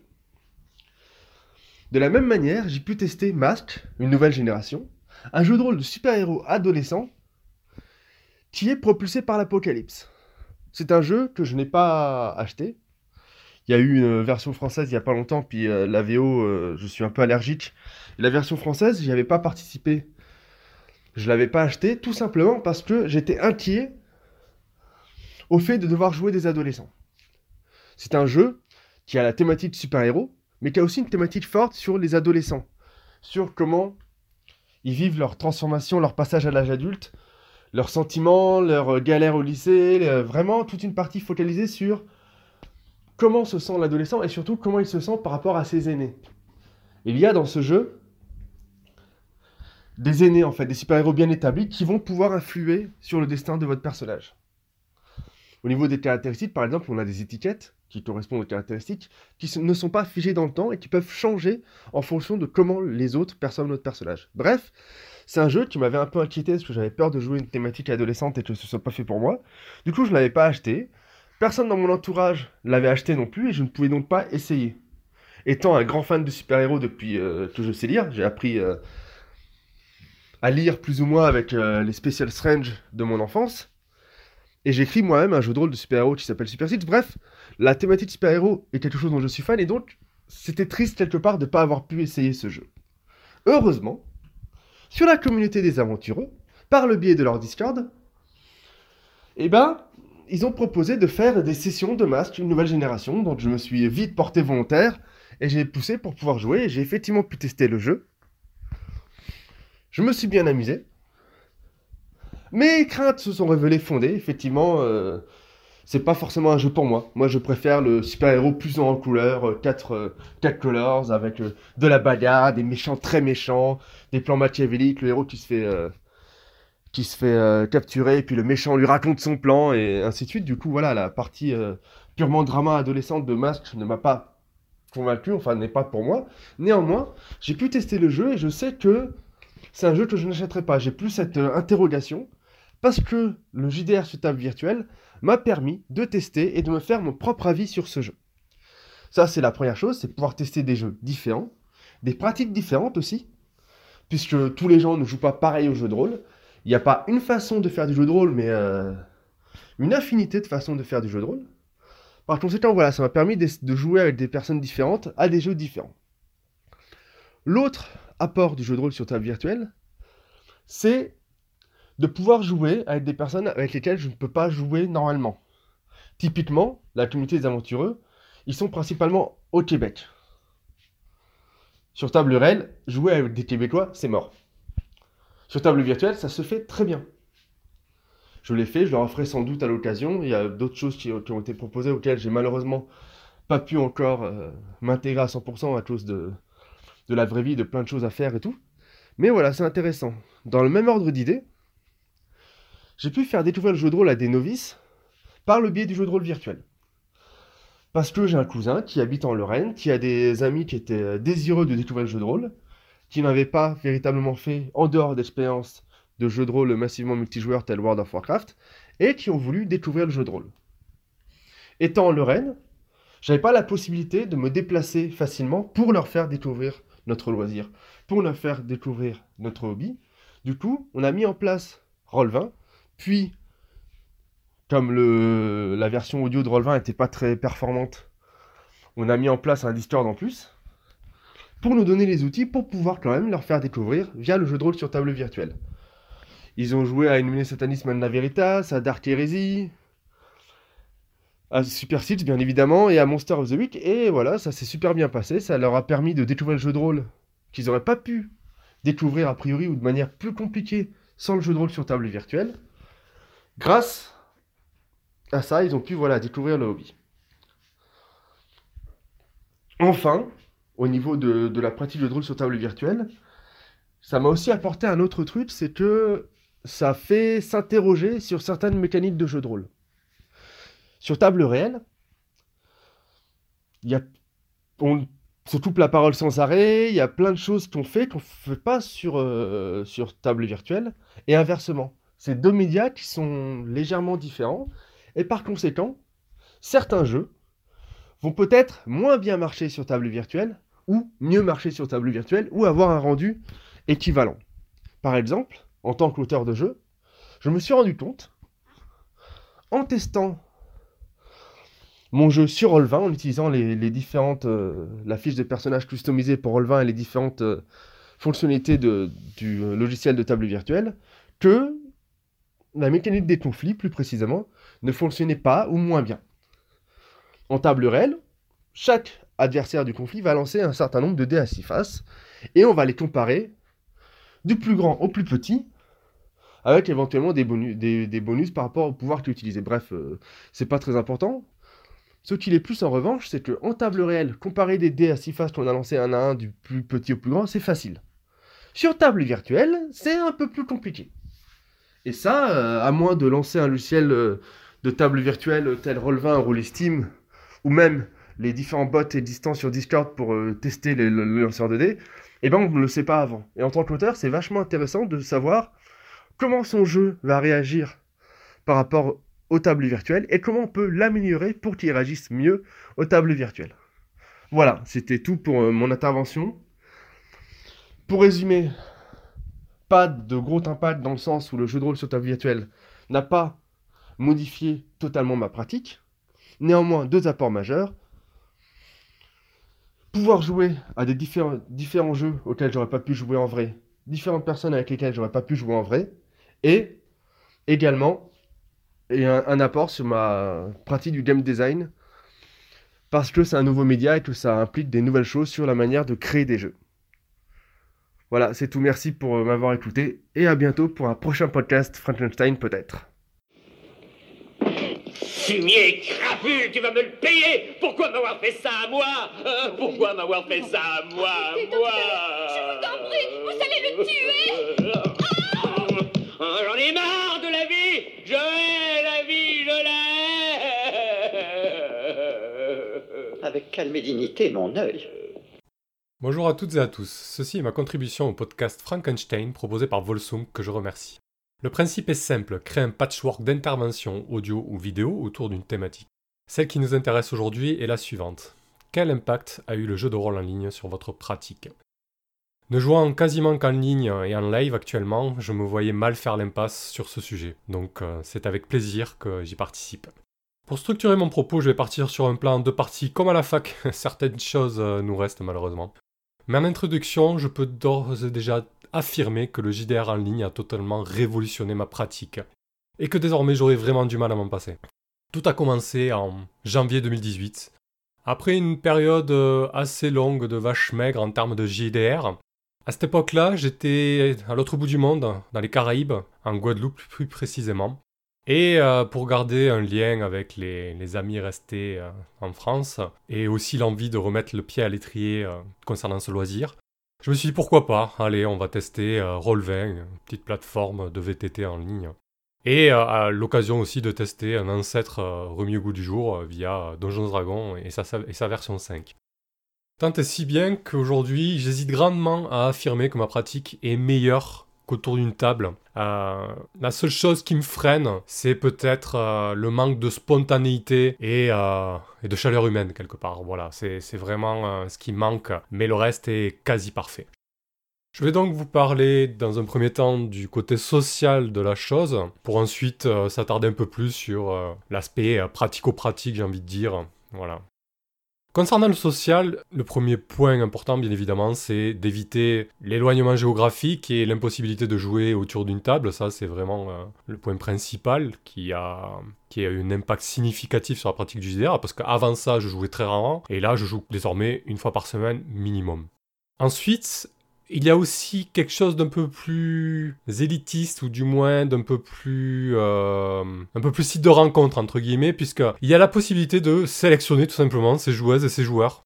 On peut très rapidement s'entourer de personnes avec lesquelles on aime bien jouer, avec lesquelles on a les mêmes affinités, les mêmes objectifs en termes de pratique, et du coup on est dans une espèce de grand supermarché de pratiquants de jeux de rôle. Et on n'a plus qu'à piocher à droite à gauche, et ça fait parfaitement le taf. Et ça aussi, j'avoue, c'est vraiment un point que j'apprécie énormément. D'avoir cette espèce de gros pool de joueuses et de joueurs à disponibilité. Pour moi, ça c'est vraiment les 2 points essentiels qui ont vraiment changé la pratique du jeu de rôle. Voilà. Pour revenir encore sur l'aspect un peu moins chaleureux, en contrepartie, les sessions gagnent en rigueur et en structuration, en fait. Voilà. Donc, c'est un mal pour un bien, j'ai envie de dire. Concernant l'aspect pratico-pratique, depuis que je joue en ligne, j'ai l'impression d'être une espèce de MJ 2.0, puisque désormais il y a tout un tas d'outils pour nous augmenter en fait. Moi je joue que sur Roll20, et du coup on peut faire tout un tas d'aides de jeu, de battle map si nécessaire, de gestion des tokens. Par exemple, moi je suis un joueur et un MJ qui déteste les combats à rallonge. Je pense qu'autour d'une table, je n'aurais jamais joué à Donjons et Dragons, et d'ailleurs je n'y ai jamais joué. Parce que passer 2 heures à lancer des dés, compter des points de vie et des bonus, ça me sort par les yeux. Et j'avoue que là, d'avoir commencé par ce jeu-là sur une table virtuelle m'a aidé à me réconcilier avec ce genre de jeu, même si tout n'est pas parfait et que je recherche encore un juste milieu là-dedans. Mais effectivement, ça permet de pratiquer ce genre de jeu de manière beaucoup plus optimale, avec toute l'assistance qu'il peut y avoir via des battle maps, des tokens, des macros automatisés pour les combats et ce genre de choses. Et il y a aussi tout un tas d'aides de jeu, les fiches qui sont très bien fournies sur ce genre de plateforme, les calculs qui se font tout seuls. En fait, on élimine tout un pan qui peut être relou dans le jeu de rôle, tout ce qui est l'aspect technique, un peu calcul, etc., pour n'avoir en fait que le résultat, et on peut rebondir directement sur la fiction avec ce résultat-là. Cependant, malgré la pratique que j'ai eue sur Donjons & Dragons 5, Battle Map, etc., petit à petit, je reviens à une pratique, ou du moins je fais les deux, à une pratique beaucoup plus proche de ce qui se fait autour d'une table, c'est-à-dire quelque chose de très sobre en termes mécaniques en fait, voilà. S'attarder sur l'essentiel, c'est-à-dire la fiction et la narration, et se passer beaucoup plus d'illustrations et de ce genre de choses, parce que je me suis rendu compte que ça coupe pas mal l'imagination et ça entraîne une fainéantise intellectuelle à ce niveau-là, j'ai envie de dire. C'est un petit peu le défaut que j'y trouve. Voilà, donc je pense que ce soit sur l'aspect social ou l'aspect technique, j'y trouve des défauts, mais j'y trouve beaucoup de qualités. S'il y avait une balance à faire, les qualités surpassent les défauts. Donc pour moi, c'est un grand oui. Ça a eu un grand impact, le jeu de rôle en ligne, et c'est vraiment excellent. J'y retourne toutes les semaines avec plaisir, et si je pouvais jouer encore plus, je le ferais. Voilà, hâte d'écouter les autres participations. Encore une fois, merci à Volsung pour son invitation. Je vous dis à plus tard, sur la chaîne ou ailleurs, sur le net, sur Discord, et surtout bon jeu. Et meilleurs vœux pour cette année 2019. À plus tard. Vous savez, je me souviens de mon vieux père. Quand il était dans la même situation, il trouvait toujours les mots qu'il fallait. Qu'est-ce qu'il disait? Qu'est-ce que tu fous dans les toilettes? Tu y passes tes jours et tes nuits. Sors de là, que les autres puissent tenter leur chance. Bonjour à toutes et à tous, ici Gogots, j'espère que vous allez bien. Aujourd'hui, je vais participer au podcast collaboratif que propose le blog 2DC Plus Cool, qu'il appelle le podcast Frankenstein, où il invite les gens à venir faire un petit podcast, un petit enregistrement sur un thème ou sur une question. Et en l'occurrence, cette fois-ci, la question c'est quel impact a eu le jeu de rôle en ligne sur votre pratique? Alors, je vais essayer d'y répondre en me marrant un petit peu. J'espère que ça vous amusera. 2DC Plus Cool veut jouer les docteurs Frankenstein. Il lance les dés pour un podcast aléatoire, il pourra pas se plaindre du double 1 au résultat de ces 2D6. D'habitude, je préfère la ramener quand on ne m'y invite pas, mais bon, Quand on débarque encore sur le net en espérant créer de beaux cadavreski communautaires cool et plein de bonne volonté, ça devient un devoir de conscience de le ramener à la réalité. Et c'est pas sans plaisir que je vais m'en charger. Donc, la question posée est: quel impact a eu le jeu de rôle en ligne sur votre pratique ? Déjà, avec le JDR virtuel, je reste le cul collé dans mon bon vieux fauteuil de bureau. Bien plus confortable que ces vieilles chaises en bûche de bois ou ce vieux canapé lépreux, gras et glouton. Vous le connaissez, hein, on s'enfonce dedans et on y trouve plus à manger que dans ma barbe après un apéro chips cacahuètes. Et c'est pas peu dire. Mais surtout, plus besoin d'accueillir cette bande de joueurs morphales, pique-assiettes, plus intéressés par mon frigo que par mon scénar. Pire, être obligé de faire 10 bornes à pied pour finir chez un autre qui sera fatigué au bout de 3 heures de jeu, qui fait des cafés dégueulasses, et à qui on doit faire semblant d'être content quand il nous sort un vieux gâteau de 3 jours que sa daronne ou que sa bonne femme a préparé. Je suis cool. Mais quitte à participer à une mauvaise pièce de théâtre improvisée, jouée par des acteurs ratés qui confondent accent russe et accent marseillais, autant le faire chez soi, peinard et en calbar. Lors des descriptions, personne ne fera attention à ma petite sieste, à ma cure de narine, ou à la complicité que j'entretiens avec mes morpions. Mais surtout, la clé de la sérénité, plus besoin de se retenir d'aller pisser par peur qu'à ton retour, ton paquet de gâteaux préférés se soit fait dégommer. Je passerai le couplet du ménage, des fausses politesses, mais vous l'aurez compris, avec le jeu en ligne, on passe du confort d'un Formule 1 à la suite au Hilton. Après, qu'en est-il en jeu ? Je vous le dis d'emblée, pas de webcam chez moi. Je me passe volontiers des mimiques de Robert, incapable de décrire les actions de son personnage autrement qu'avec des mimes et des onomatopées. J'avance et se bâme, puis cric, puis brame. Au moins, ça l'oblige à construire des phrases avec sujet, verbe, complément.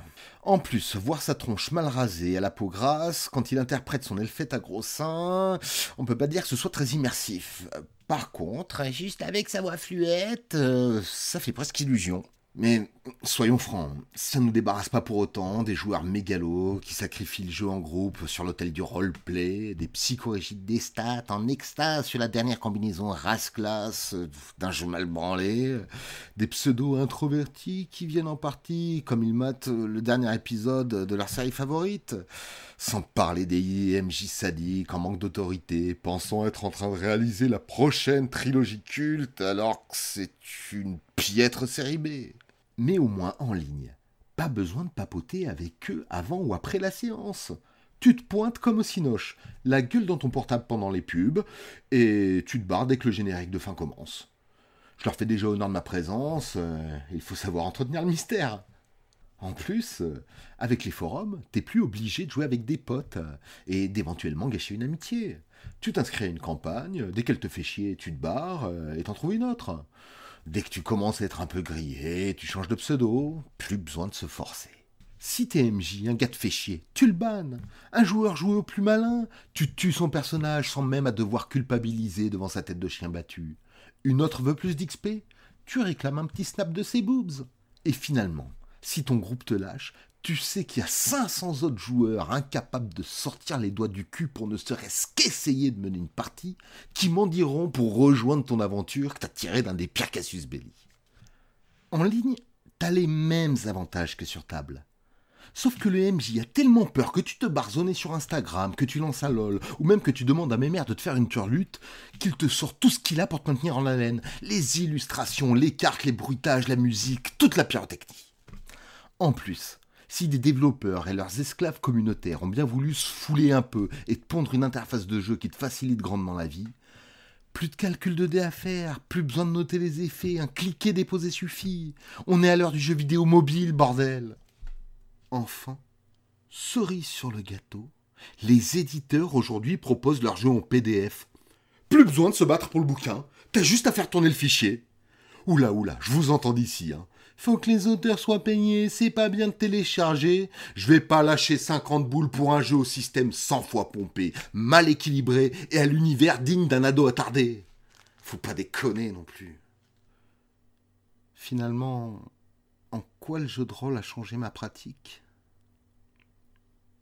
Je crois qu'il me permet juste d'être enfin moi-même. Et ça, sans aucune contrepartie. Avant que je vous montre les résultats de mes fort modestes expériences, je voudrais boire à notre nouvelle association. Vous aimez le gin? C'est ma seule faiblesse. Buvons un nouveau monde fait de dieux et de monstres.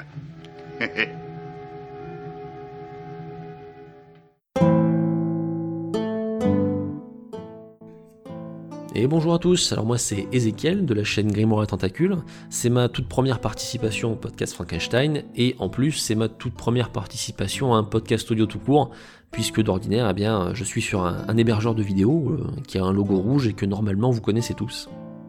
Merci donc à Volsung de me donner cette occasion, j'en profite, et à vous, je vous demanderai de me pardonner les inévitables erreurs techniques que je vais commettre, puisque donc je découvre le format. Le sujet sur lequel on m'a proposé d'intervenir, c'est donc l'impact qu'a eu le jeu de rôle en ligne sur ma pratique. Je vais d'abord vous parler un petit peu de ce qui m'a amené à faire du jeu de rôle en ligne, puisque ça influence pas mal la suite. Tout d'abord, moi c'était juste dans la volonté de continuer une partie d'initiation que j'avais fait faire à une bande de copains avec qui on s'était réunis un week-end. Et à la fin du week-end, on est tous rentrés chez nous, aux quatre coins de la France et même plus loin. Et donc il avait fallu trouver un système, on avait cherché et on avait donc découvert les systèmes de jeu en ligne. Moi dans mon cas c'était Roll20, j'y suis toujours d'ailleurs. Et après quelques parties, on a continué cette initiation, tout le monde y a pris goût, ils ont voulu continuer et on s'est dit tiens pourquoi pas faire des parties qu'on proposerait en ligne. Où on accentuerait donc l'idée d'une histoire, d'une intrigue plus que d'un système de jeu. On s'y est mis, on s'y est lancé, et voilà, petit à petit on a trouvé notre façon de faire. Déjà rien que cet élément, ça a influencé la pratique. Et ce ne sera pas forcément donc le cas des gens qui ne gèrent pas une chaîne, tout simplement parce que ils ont des contraintes en moins, et donc ils peuvent se permettre de faire un truc plus au moins différent, plus long peut-être, plus varié. Nous dans notre cas, moi je ne cherchais pas donc à découvrir de nouveaux joueurs, je fonctionnais en cercle fermé. Ça limitait déjà un peu l'intérêt qu'offre ce système, puisque de base, on peut rencontrer des gens venus de partout, des francophones à travers toute la planète, même des anglophones si vous parlez anglais. Donc c'est vrai que c'est un intérêt évident, je pense, de ce genre de jeu, puisqu'on peut rencontrer des gens autour d'une passion commune. Mais voilà, ça, ce n'est pas un intérêt qu'on a exploité nous, encore une fois, du fait de l'usage qu'on voulait en faire. Et alors maintenant, je vais vous parler de ce que ça a changé pour moi dans mes façons de faire, comparé à mes façons de faire sur la table. Le premier point, c'est que je fais des parties beaucoup plus courtes. Tout simplement parce qu'elles doivent être plus concentrées, doivent être calibrées pour obéir à un système de diffusion et présenter un intérêt pour un auditeur, un spectateur qui n'a pas forcément 5 heures devant lui.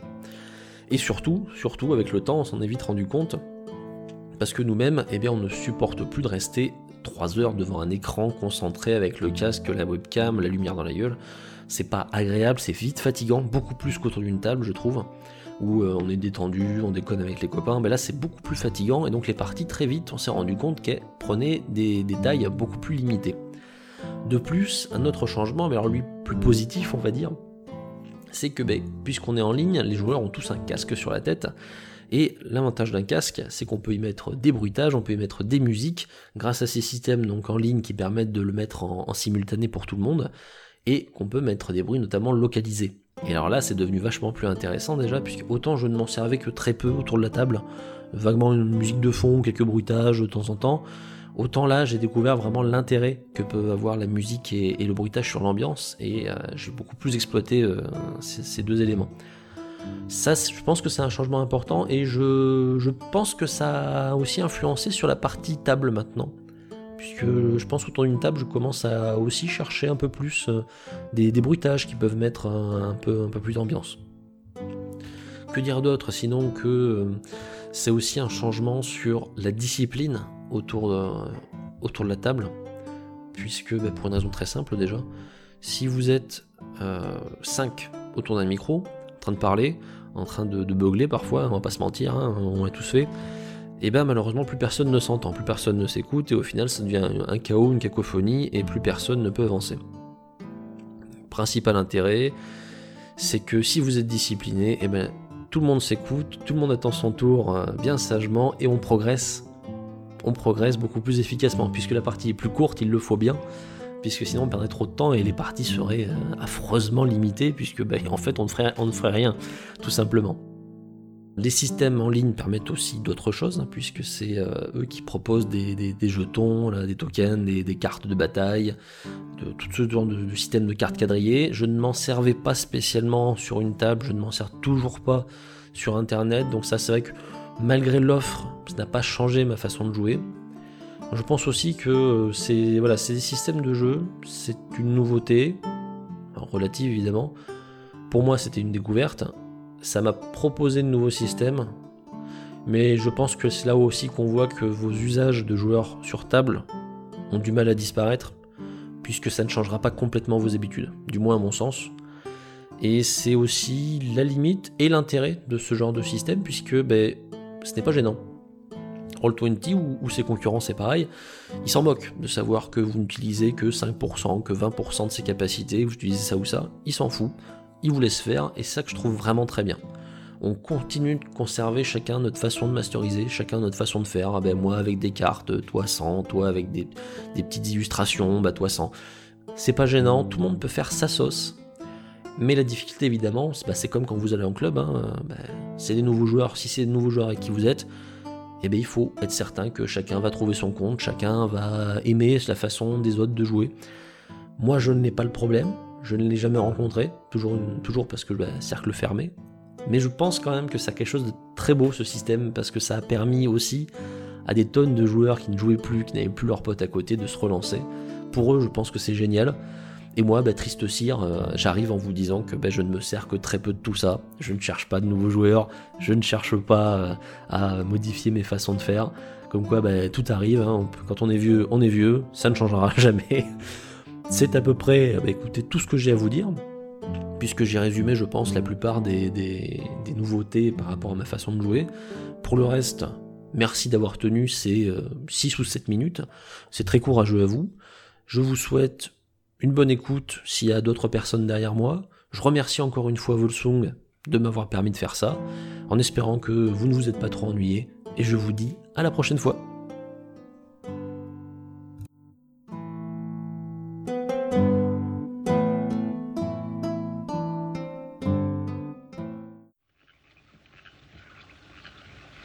Vaut mieux pas rester dans les parages. C'est pas sûr. Pourquoi? J'ai peur. Le monstre. Ah, il n'y a aucun danger, il est en prison, ils vont pas le libérer. Où sont le foivre et le sel? On n'a ni foivre ni sel. D'accord, mère. T'en fais pas. Je vais t'en chercher. Tu l'auras, ta viande. Ah. Bonjour à toutes et à tous, je suis Gerhard, je fais du jeu de rôle depuis le milieu des années 80 et je suis l'un des chroniqueurs de Radio Rollist. Le jeu de rôle virtuel a eu 3 effets principaux sur ma pratique. Tout d'abord, et surtout, il m'a permis de jouer plus, ou tout simplement de jouer, car sans lui, l'organisation de parties régulières aurait tout simplement été impossible. Ensuite, il m'a permis de rencontrer de nombreux rôlistes avec qui je n'aurais jamais pu jouer autrement. Et finalement, le changement de canal m'a fait comprendre certaines choses sur le jeu de rôle. Mais qu'est-ce que le jeu de rôle virtuel ? Ce n'est pas un objet unique, c'est la conjonction de différents facteurs tous liés au monde numérique.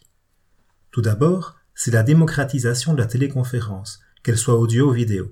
On peut jouer facilement avec des personnes situées à l'autre bout du monde, et je vais dire gratuitement.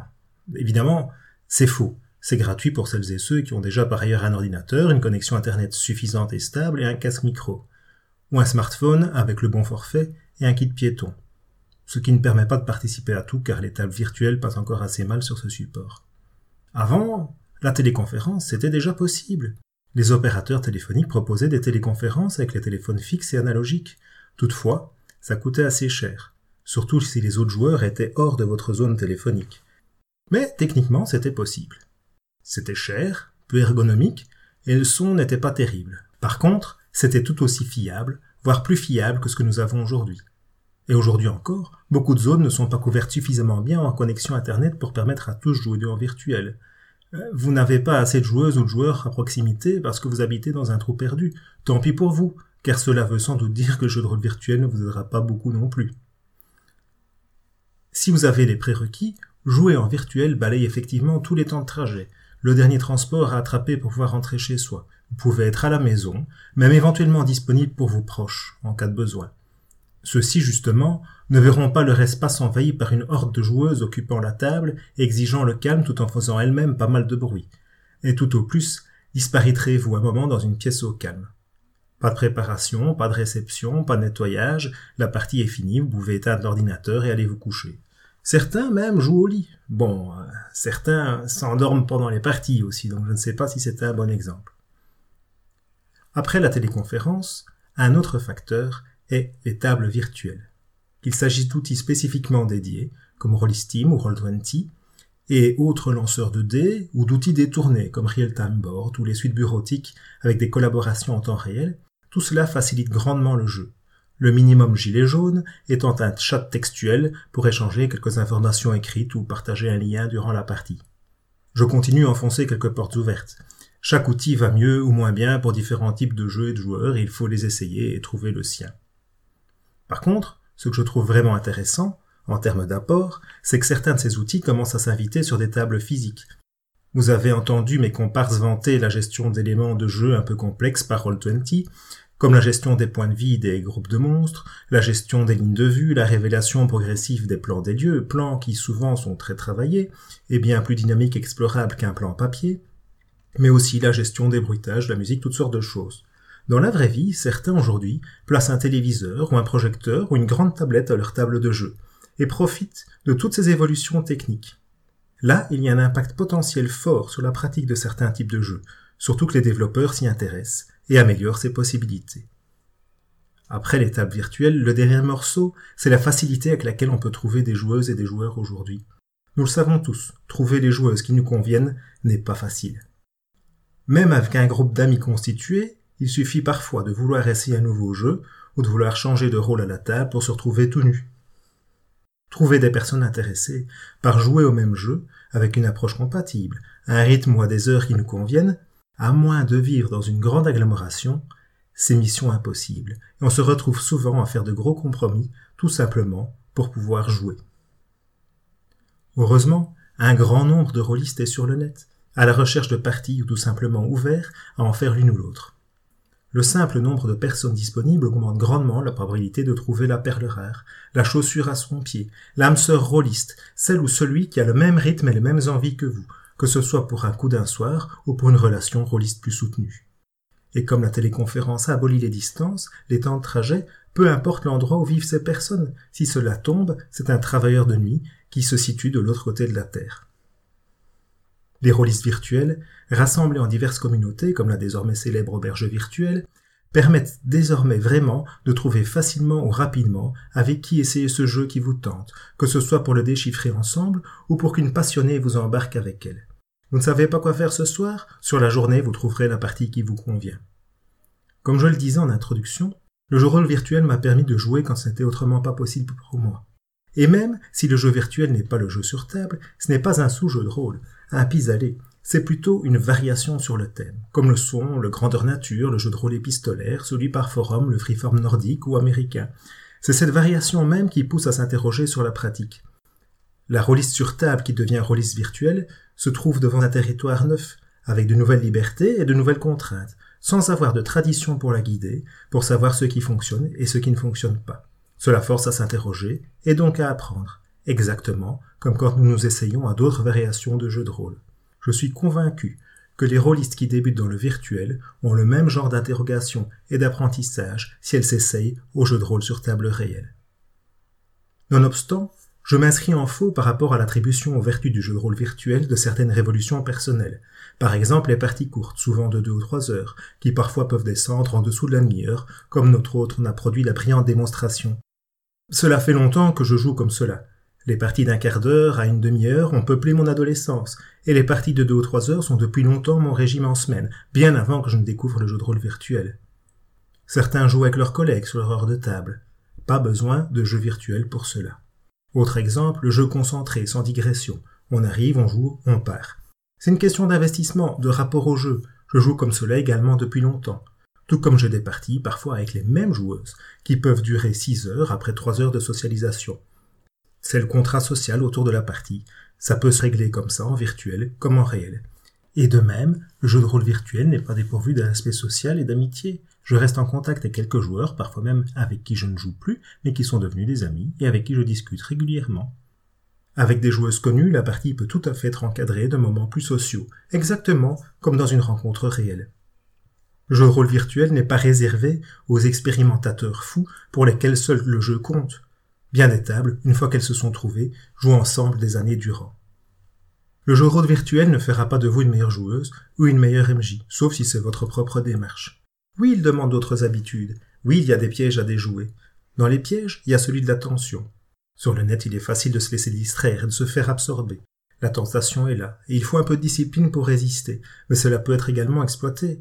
Dans une partie historique, ou sur base historique, le fait d'avoir le net sous la main permet à chacune d'aller chercher au vol les informations utiles, pour les utiliser dans la partie ou les partager. C'est un véritable régal.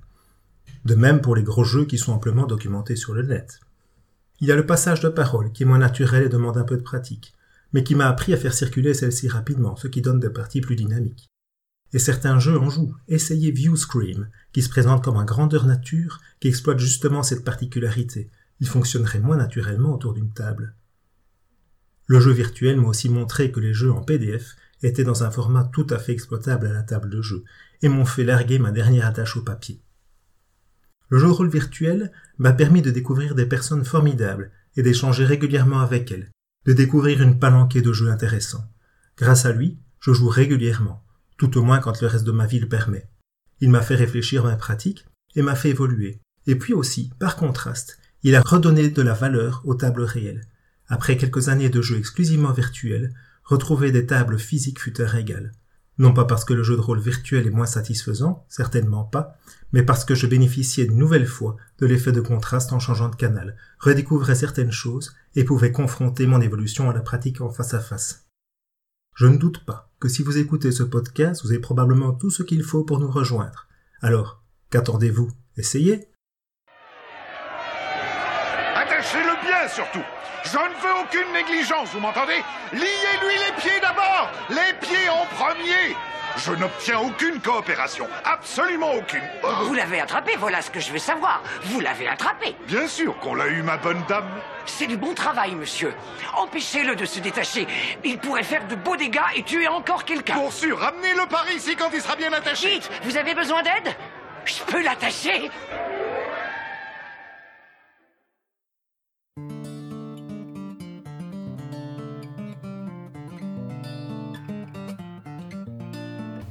Ainsi s'achève ce deuxième épisode de l'insaisissable podcast Frankenstein, cette œuvre collective qui n'est que de passage sur mes ondes. À la question « Quel impact a eu le jeu de rôle en ligne sur votre pratique ?», tout a été dit, et de fort belle manière. Tout ce que je pourrais articuler sur le sujet ne serait que des paraphrases.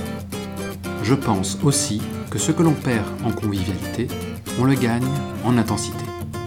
Et à force, la pratique en ligne a déteint sur mes tablets réels. Je me suis découvert ainsi, avide de table en petit comité et plus attentif au temps de parole. De même, je ne sourcille plus quand un joueur sent le besoin de pianoter sur son portable pendant la partie. Et il m'arrive de regretter parfois de ne pas avoir un de ces tableaux virtuels sans limite pour y placer tout ce que je souhaite. Je constate aussi que mon langage corporel s'est amenuisé et que, IRL, je prends la peine en plein roleplay de décrire les gestes de mon personnage, ses expressions faciales, comme si la voix seule était mon unique moyen de communication. Bref, je remercie tous les professeurs qui ont bien voulu se prêter à l'exercice, et j'espère que l'écoute de cet épisode vous a inspiré. Restez vigilants, la formule Frankenstein s'invitera bientôt sur notre flux.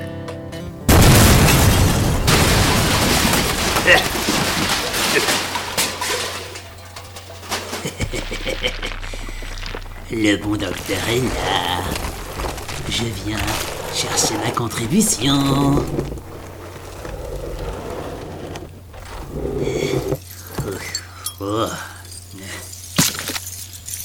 Igor, il y en a plein les murs. Je t'ai dit que tu avais trop chargé la dynamite. Mais enfin, ne marche pas dedans, triple buse. Il y a bien un organe à sauver. Oh, mais que voilà. J'entends plus personne, c'est effrayant. J'entends plus personne, c'est effrayant. J'entends plus personne, c'est effrayant. J'entends plus personne, c'est effrayant. Vite, c'est reparti. Oh mon Dieu, non! Est-ce que Nitz, tu as réussi à te connecter et tu es reparti? Très bien, on va attendre qu'il revienne. Donc, Ok, alors tout le monde crache. Ok, alors tout le monde crache. Ok, alors tout le monde crache.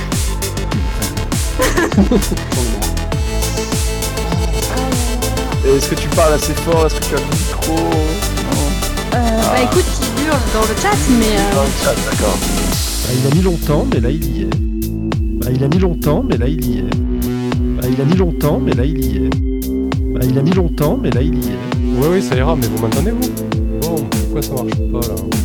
Le sketch, mais c'est clair, mais quelle galère, quoi. J'espère que ça marche. Pour moi, c'est bon. Pour moi, c'est bon. Pour moi, c'est bon. Pour moi, c'est bon. Pour moi aussi. Sérieux, il s'est déconnecté à nouveau? Aïe, d'ailleurs. Malédiction. On a un petit souci technique, on a le Discord qui a totalement planté. Ça m'est jamais arrivé, il faut que ça arrive à partir de quelle heure. Donc Nitz, est-ce que tu peux parler déjà? Parce que tu m'inquiètes quand je ne t'entends pas. Parle-moi. Vous êtes là? Je relance Discord. Alors bon, c'est la guerre. Alors bon, c'est la guerre. Alors bon, c'est la guerre.